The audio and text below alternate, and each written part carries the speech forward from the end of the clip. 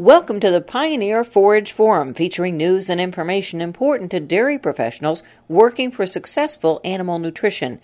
Storage time and feeding value is our topic for this edition of Forage Forum, and to find out more, I talked with Pioneer Global Nutritional Sciences Manager, Dr. Bill Mahanna. Now that the silage has been harvested, about how long should producers wait to feed it to their animals? You know, there's been a lot of nutritionists that have provided recommendations in terms of how long they like to see the silage sit before it's fed.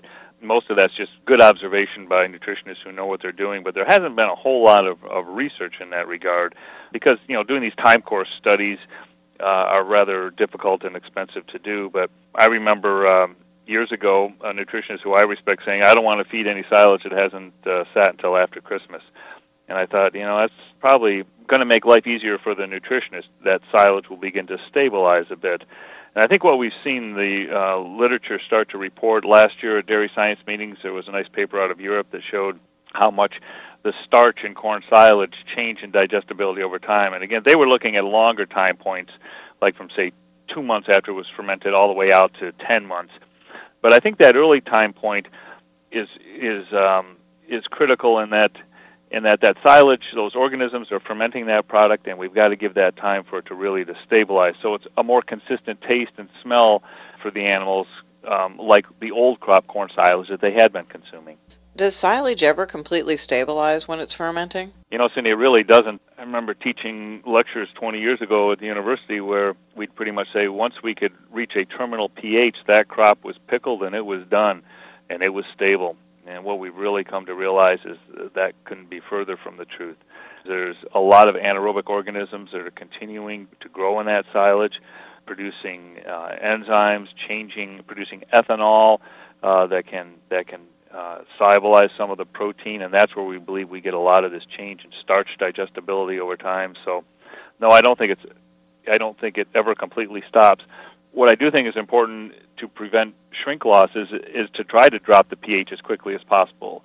Work out of Kansas State has shown that 20 years ago, again, that one of the advantages of inoculation is if you can drop that pH quickly, you are going to conserve more sugars. And if you can find strains in inoculants that will drop that rapidly and use less sugars, that's an advantage at the end in terms of feeding value of that silage. But we do know that we get a lot of changes as we're feeding off of the face of these large bunkers. We do know that these organisms are growing in an anaerobic environment. So it never stabilizes. It's always changing, and I think that's something that nutritionists are starting to get a feel for. Again, we've got laboratory tests now available where we can take a sample in the fall, put it in the freezer, take a sample come spring from the same bunker, hopefully it's the same hybrid, and send them into the lab at the same time. And again, we've got a direct benchmarking and comparison that things like starch digestibility or stability, aerobic stability, bunk life, is changing over time in these silages.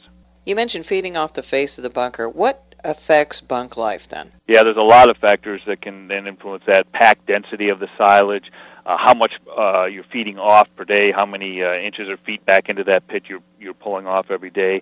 There's been a lot of work in the area of these L-buchneri organisms that produce some vinegar or acetic acid during the fermentation process, and that tends to lend a lot of stability to that bunk life.